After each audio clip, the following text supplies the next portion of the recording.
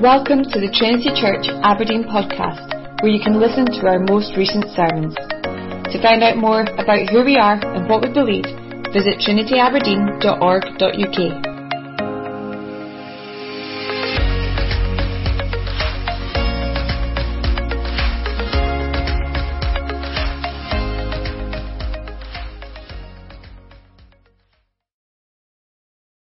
You'll see that there are three different passages printed here, and we're going to look at each of them successively. So I'll just read the first one to begin with this morning. Mark's Gospel, chapter 10.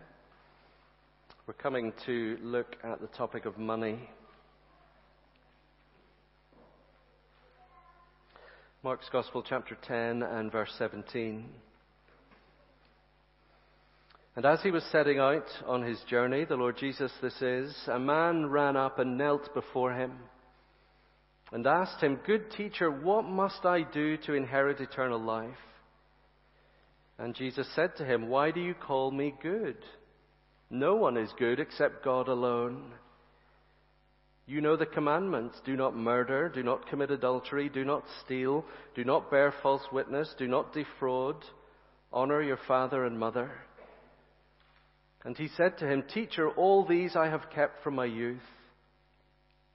And Jesus, looking at him, loved him and said to him, "You lack one thing. Go, sell all that you have and give to the poor, and you will have treasure in heaven. And come, follow me."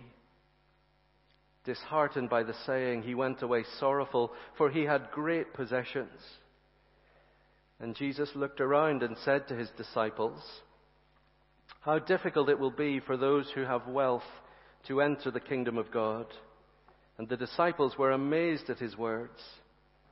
But Jesus said to them again, "Children, how difficult it is to enter the kingdom of God. It is easier for a camel to go through the eye of a needle than for a rich person to enter the kingdom of God." And they were exceedingly astonished and said to him, "Then who can be saved?" Jesus looked at them and said, "With man it is impossible, but not with God, for all things are possible with God."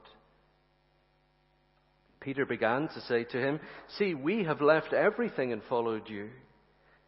Jesus said, "Truly I say to you, there is no one who has left house or brothers or sisters or mother or father or children or lands for my sake and for the gospel, who will not receive 100-fold now in this time, houses and brothers and sisters and mothers and children and lands, with persecutions, and in the age to come eternal life. But many who are first will be last, and the last first." Amen. When we relate to God, and when we come close to God and come close to the Lord Jesus, money is always in the picture. Now just pause for a moment to take that in. You might want to say, "Really? It's me and Jesus," we think, isn't it? It's me and my relationship with God, one to one. That's what we tend to think, isn't it? But from the Bible's perspective, there is no such thing as just you. There is you and your relationships to the people around you and to the things around you, and one of those things is money. Money matters. So we're going to have 4 sermons on things to do with money. Love this morning, contentment this evening, and example and people next Sunday. And there are lots of reasons for speaking about money. People come and go within the Trinity family all the time, and we always want to help folks who want to become part of the church family understand how they can give money to the life of the church. There are 2 particular things I want to commend to you this morning. These 2 leaflets that are at the back, just the little table as you came in. The green one enables you to give by gift aid if you're setting up regular giving. If you're a taxpayer, it enables us to reclaim money on that. And this white form is to do with our building project, a pledge form for contributing to our building project. The 2 main parts of Trinity Life are our general fund for all our regular ministry costs and our building project that's ongoing. People want help all the time to know how to give. But I want to help us, particularly as we look at these passages together, to understand why we give. Why we give. I said at the very start, didn't I, in that notice, that next Sunday morning we're returning to taking up an offering as part of our worship services morning and evening.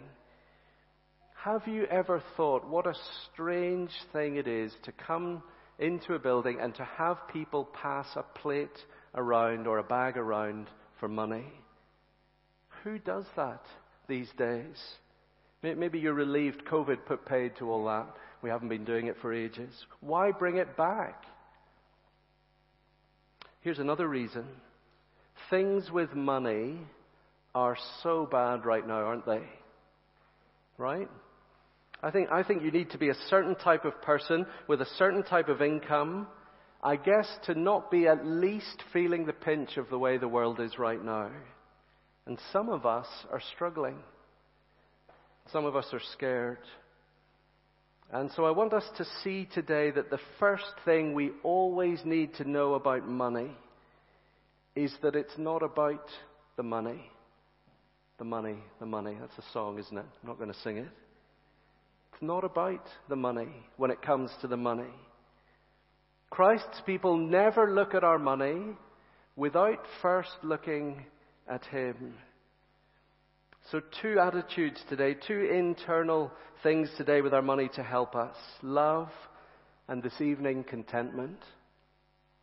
I want to give us 3 principles about money this morning. They're all printed there for you on page 6, 1 from each passage. Here's the first one in what we just read together. Hands reveal hearts.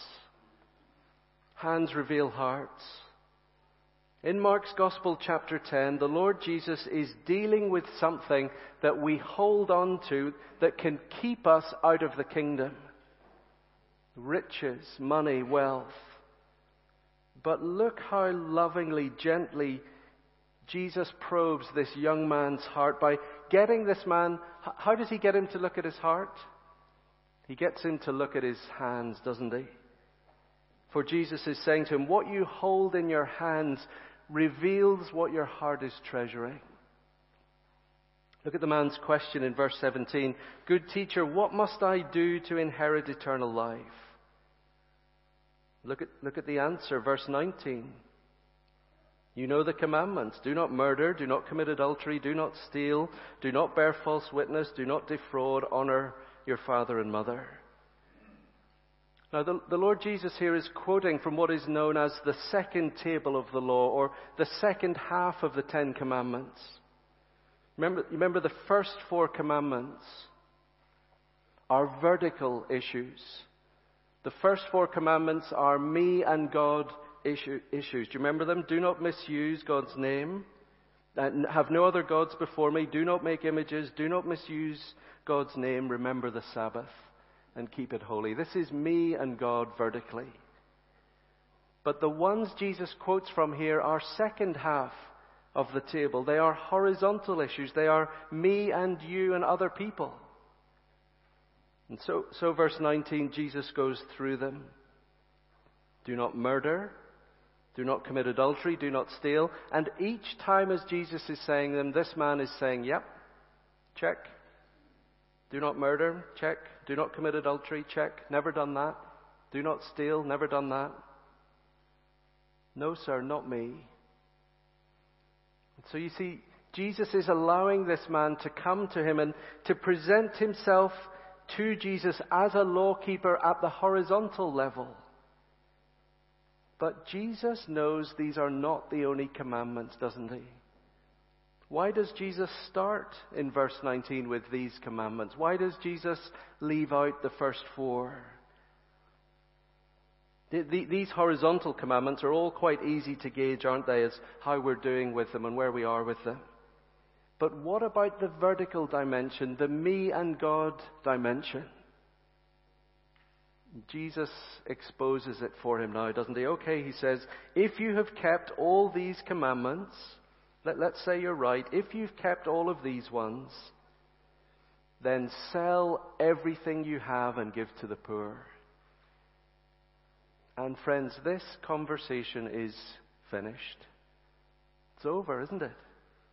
Look at verse 22.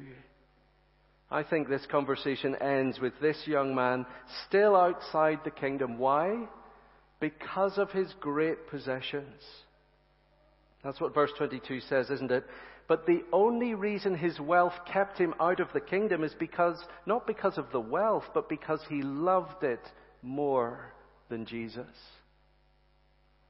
What is the first commandment Jesus is saying to him?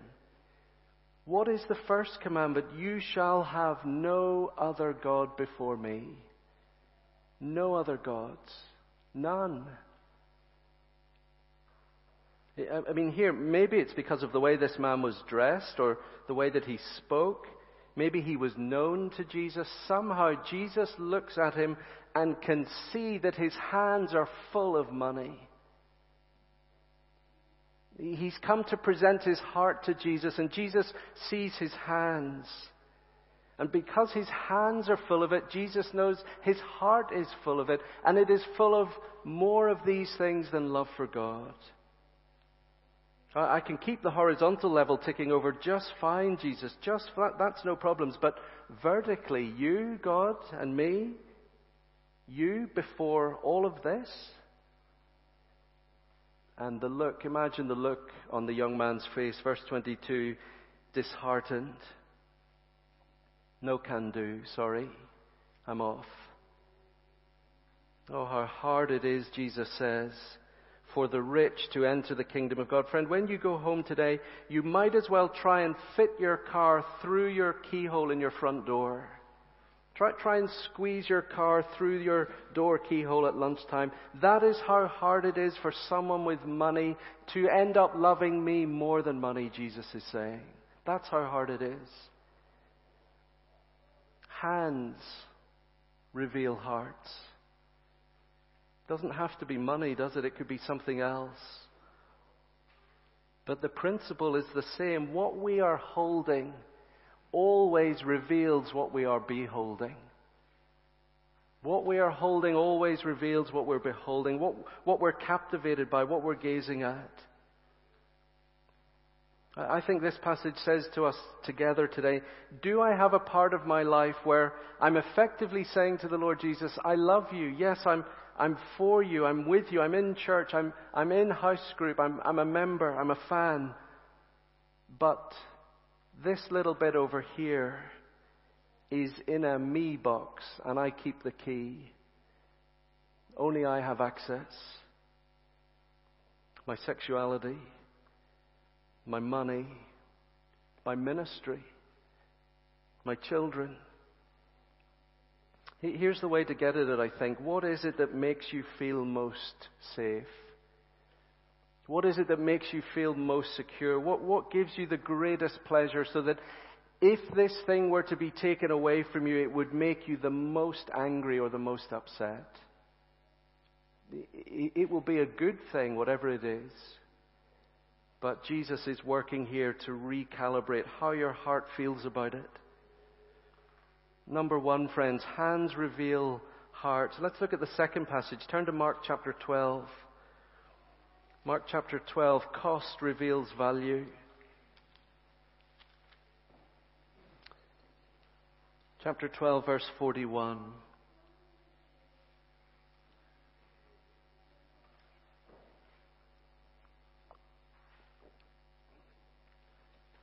And Jesus sat down opposite the treasury and watched the people putting money into the offering box.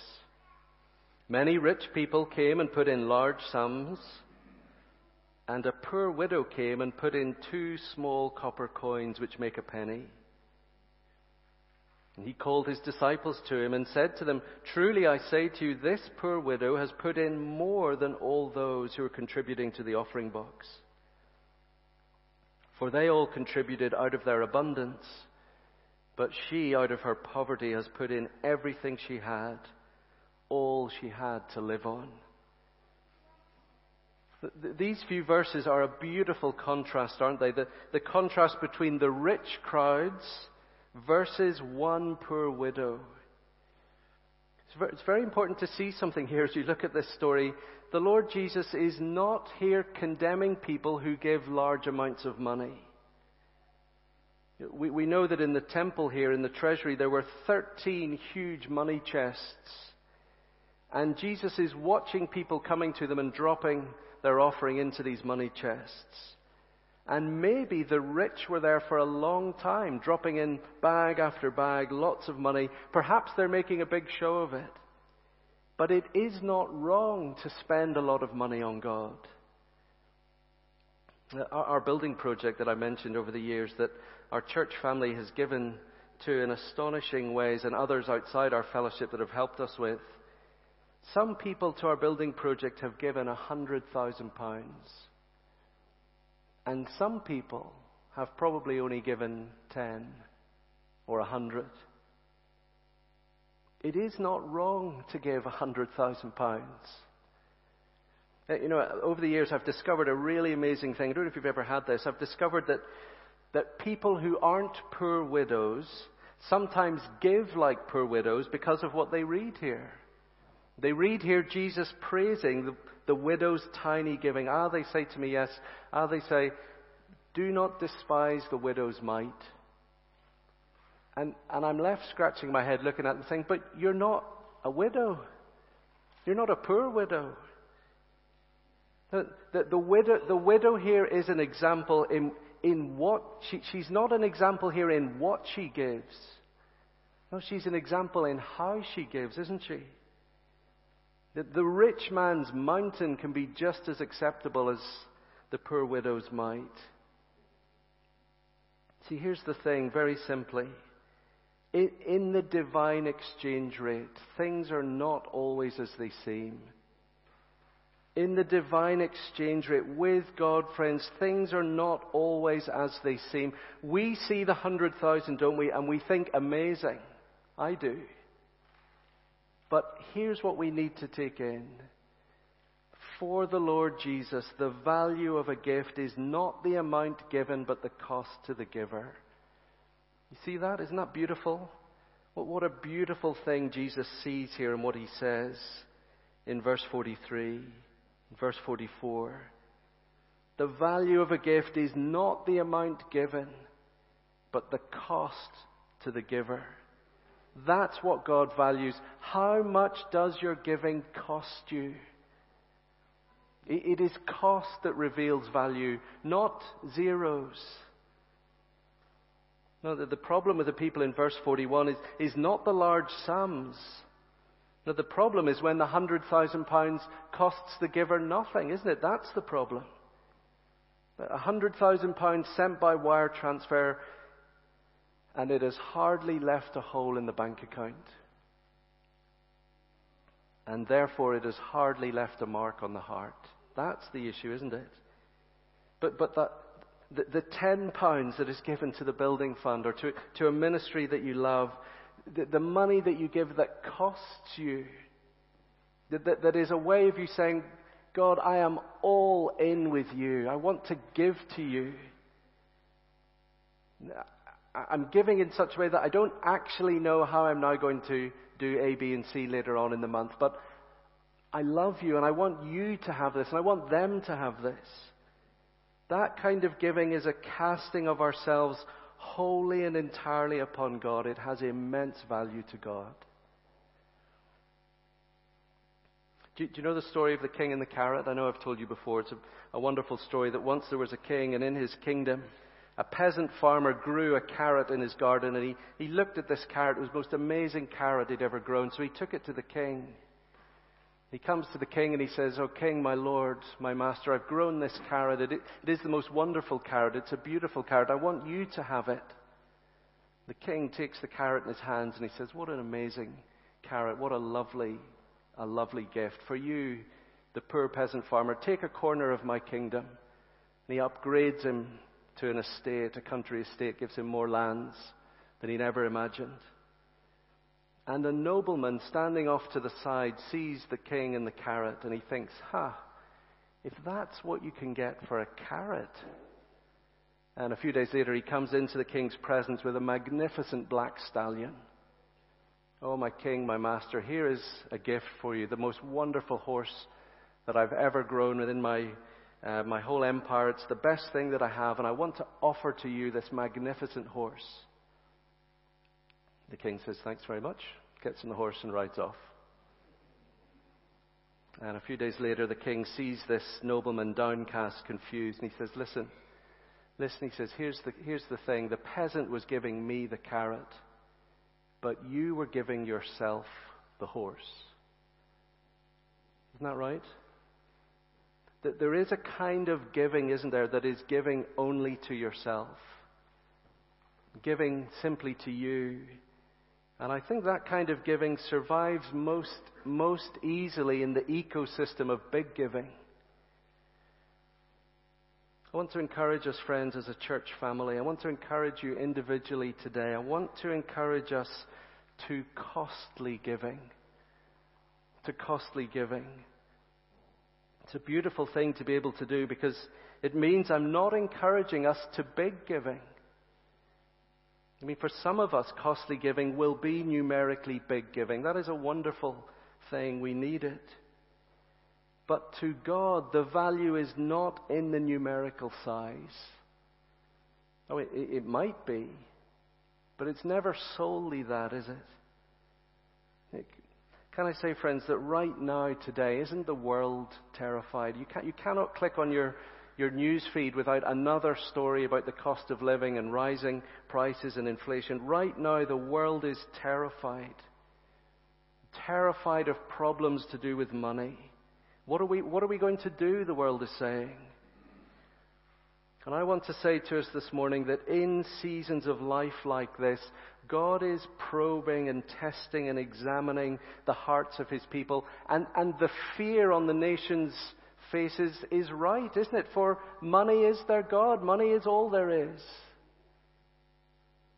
But for us, God is probing, testing, examining, isn't He, the hearts of His people.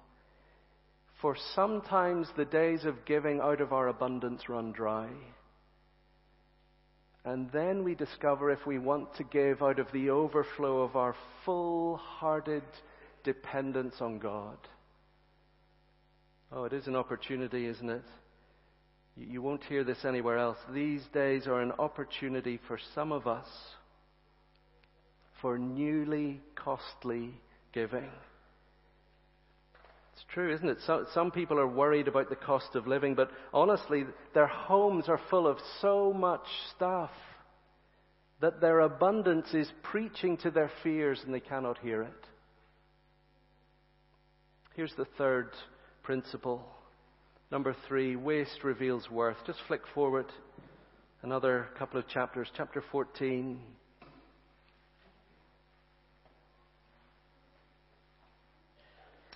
Mark's Gospel, chapter 14. And just as you turn to it, here's the question.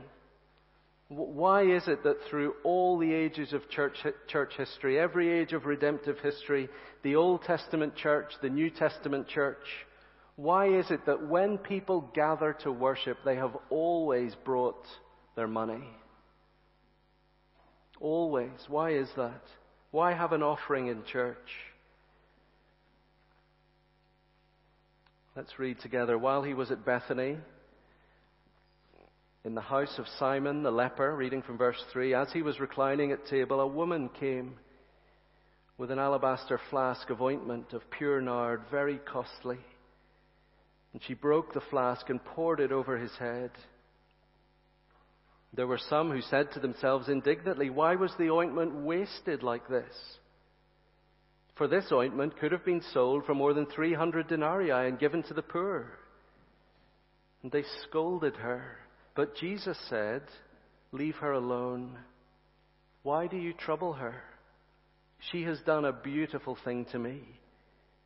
For you always have the poor with you, and whenever you want, you can do good for them, but you will not always have me. She has done what she could. She has anointed my body beforehand for burial. And truly I say to you, wherever the gospel is proclaimed in the whole world, what she has done will be told in memory of her. Here is a woman who takes something very, very precious and she spends it on Jesus, doesn't she? She just exhausts it on him. There is nothing left of it after she has given it to him. Look at the word that's used in verse 4. She wastes it on Jesus. She wastes it. It's very likely that this was not a very big jar at all. But 300 denarii was the equivalent of a year's wages. So whatever your annual salary is, imagine taking that and in one go, one hit, it's gone. It's very possible this nard was a family heirloom, something that had been in the family for years. Perhaps there's sentimental value as well as monetary value. And she breaks it, pours it on Jesus' head, a public display of giving the very best that she has, the most precious thing that she has, and treating this man in front of her as worth every penny of this. Do you see the principle, friends? Waste reveals worth. Waste reveals worth. What looks like waste to others, to her looks like worth. Jesus is worth everything to her, all to her. The best she has, she spends on him. Oh, it is a beautiful principle in life, isn't it? It's a beautiful principle with God. If you want to know where your heart is with your money, in relation to your money, look at what you spend most of it on. It's not the bit given to God that shows where your heart is. It's where we waste money. Same things each week, each month. The things that get the most attention, the things that I cannot live without, that I must have and must spend on. That is what reveals worth, doesn't it? Think about it in life. If you want to evaluate a relationship, how much time does the person waste on you? Do you get a bit of them or a lot of them? The couple that wastes time together stays together. It's my marriage advice. It's all I say to couples now. Waste time together throughout life. All of me for all of you this Saturday. No phone, no email, nothing. You and me, I'm all yours. Think about that celebrity that when you were younger that you queued a concert or something, whatever. You queued for hours and hours just to glimpse a sight of them, maybe to touch them as they were coming out from the car into the concert venue. You queued for hours. You wasted all that time just to get a glimpse of them. When you saw them, you were so amazed you nearly fainted. How much time did they spend on you when they saw you? My brother and his wife, when they lived in Cambridge, they once queued all day long in the freezing cold, sub-zero temperatures, to get in to watch carols at King's College in Cambridge. Have you ever done that? The time that you waste, the money that you spend, because the thing that you are after is worth it. The question in Mark chapter 14, this astonishing story, the question is this: what does this woman see that no one else can see? Why does she do what she does? Why does she esteem Jesus so much? Why is he worth all of this to her? Jesus tells us, doesn't he? Verse 8. She has done what she could. She has anointed my body beforehand for burial.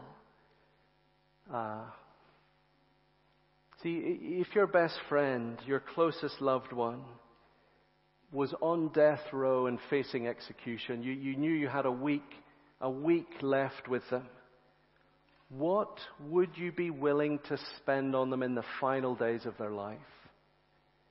It's not an abstract question. It's not an abstract thing to imagine. It happens all the time. A loved one is dying of cancer. The end is drawing close. And I see this all the time. People they scrabble together, they find £10,000, they take it out of the bank, and they go and spend it on the holiday of a lifetime. If you see that happening, who in their right mind would go up to that person who spent the money and say, listen, that person is about to die. Why are you wasting that money on them, that holiday. They're not going to be here for long. Why the waste? No, we would never, ever say that, would we? It's the opposite, isn't it? The closer that death encroaches, the greater the value of the life becomes. And she only sees that the worth of this man is slowly coming into crystal clear view. She alone sees it. Oh, it is an astonishing episode. Jesus is at Bethany here, verse 3. He is outside Jerusalem, outside his capital city that will reject him. He is in the house of Simon the leper. And it is a woman who sees what he is worth. Oh, she sees because the agonizing process of Jesus being abandoned is beginning here. This woman can see that a tomb is being cut. This woman can see that a stone is being hewn. How does she see this? You know that John's Gospel tells us that this unnamed woman here was Mary, the sister of Lazarus. This woman is doing what she is doing because she has stood beside the Lord Jesus at her brother's tomb, and she has seen Jesus flare his nostrils in anger as he stared at death. Oh, it is an astonishingly beautiful picture. See, in John's Gospel, when Jesus weeps at the tomb of Lazarus, do you know why Jesus wept? John says he was deeply moved and troubled. He is not weeping for mere grief at Lazarus' death. No, how absurd would that be? For he is about to raise Lazarus from death. No, Jesus wept because he was railing against death itself. He goes like a champion to war to fight death. He flares his nostrils in anger because the eternal Son, who knew only life at the Father's side, was now days away from entering a tomb himself. What did Jesus say at the tomb? I am the resurrection and the life. I will enter death and I will destroy it from the inside out. And Mary got it. Mary grasped it. This man is going to die to kill death. And I love him for it. Oh, I love him for it. Brothers and sisters, I wonder if you can see it as we stare at this together. Why do we handle money in church? Why is it right for churches to take up an offering? It's because ever since this event happened, God's people have seen that the worship of Jesus involves giving to Jesus. And it doesn't involve giving to Jesus in our heads as an idea. It involves our hands and our wallets, our homes. It involves us giving to Him the very best that we have. Now, it's true, isn't it? Week by week, most of us in this room are going to give electronically. But not everybody will give that way, and we want everyone to be able to give. Electronic is good because it allows you to plan, it allows you to be deliberate, to be regular, to be generous in how you give and what you give. But friends, even if most of us give like that, here is the reason why a time to give should be part of our worship, shouldn't it? For it allows me every week during the offering to simply ask this question: what is Jesus worth to me? What is Jesus worth to me? It's always the case that what we give reveals what we think He's worth. Always. You cannot escape it. If you are not giving a large amount in a costly way, if you're not giving a small amount in a costly way, you are displaying what Jesus is worth to you. You just are. It's gospel maths. It's how it works. What you give to Him displays His worth to you. And the offering as part of our worship is my weekly chance in the quietness as that bag is, the plate is passed, whatever it is my moment to recalibrate my heart. Where am I with you, Lord? Am I like Mary? Or am I sitting there in verse 4? Look at the emotions in verse 4. There were some who said to themselves indignantly. There's one commentator who said this. He said, if these people in verse 4 had known the moment they were in and the person they were with, they would not have thought it wise to elevate the worth of the poor above the person of Jesus. Isn't that what they do? Why wasn't this money given to the poor? And they do not know what moment they are in. It's quite something, isn't it, to say like she is doing, that Jesus is worth more than the poor? That's what she's saying, isn't it? That is quite something to say, friends, for do you know what? The poor are worth an awful lot to God. The poor are worth an awful lot to God. Open your Bible, read it through from start to end, and you learn something pretty quickly. Pretty clearly, you do not mess with the poor in the Bible. You do not mess with the poor, for God is watching.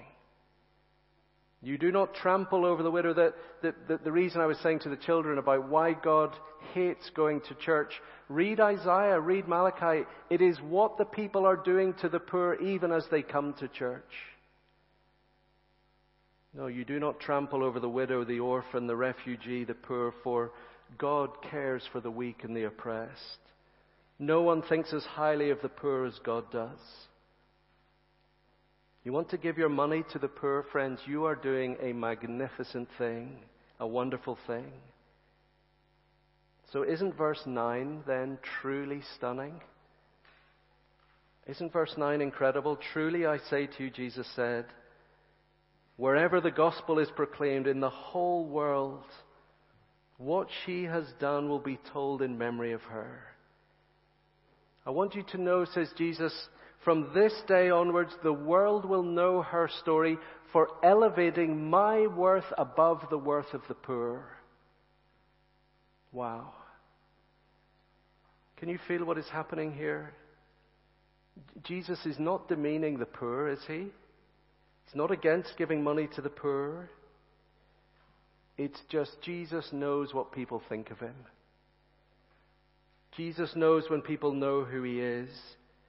Jesus knows whether we love him or hate him or are bored with him or couldn't care less about him. And he knows that people who are not captivated by him always find good reasons to not spend a lot on him. I mean, friends, look again at verse 4. Aren't these people saying this? Aren't they saying, doesn't this woman know there's a cost of living crisis? Isn't that what they're saying? Some people out there are really struggling to make ends meet, and she does this. Surely we should be meeting those needs. I mean, that's the church's job, isn't it? That's what religion is for, isn't it? To feed the poor, the hungry. And Jesus has just had the family inheritance wasted on him. What good's that going to do anyone? Whose belly will that fill? Why give to a church? Why give to a church building project of all things? A building. What's that going to do? Why give to Rory and Seb heading off to relay, heading off to share the gospel? Why give to those things and not to the poor? Here's why. Here's the dynamic.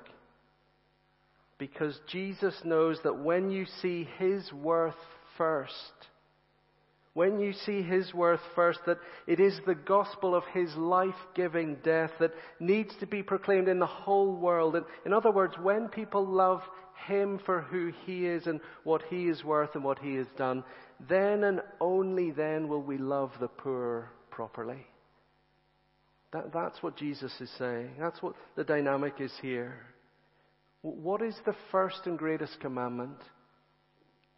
Love the Lord your God with heart, soul, mind, and strength. And the second commandment is this: love your neighbor as yourself. I want to say to you, friends, all over the world, God's people put those things the other way around. Well-meaning people put those things the other way around. Love of neighbor first. Love of God, well, we'll come to that. That will follow. No, where you focus on the neighbor and you say, we'll get to you, God, later, you soon forget God completely.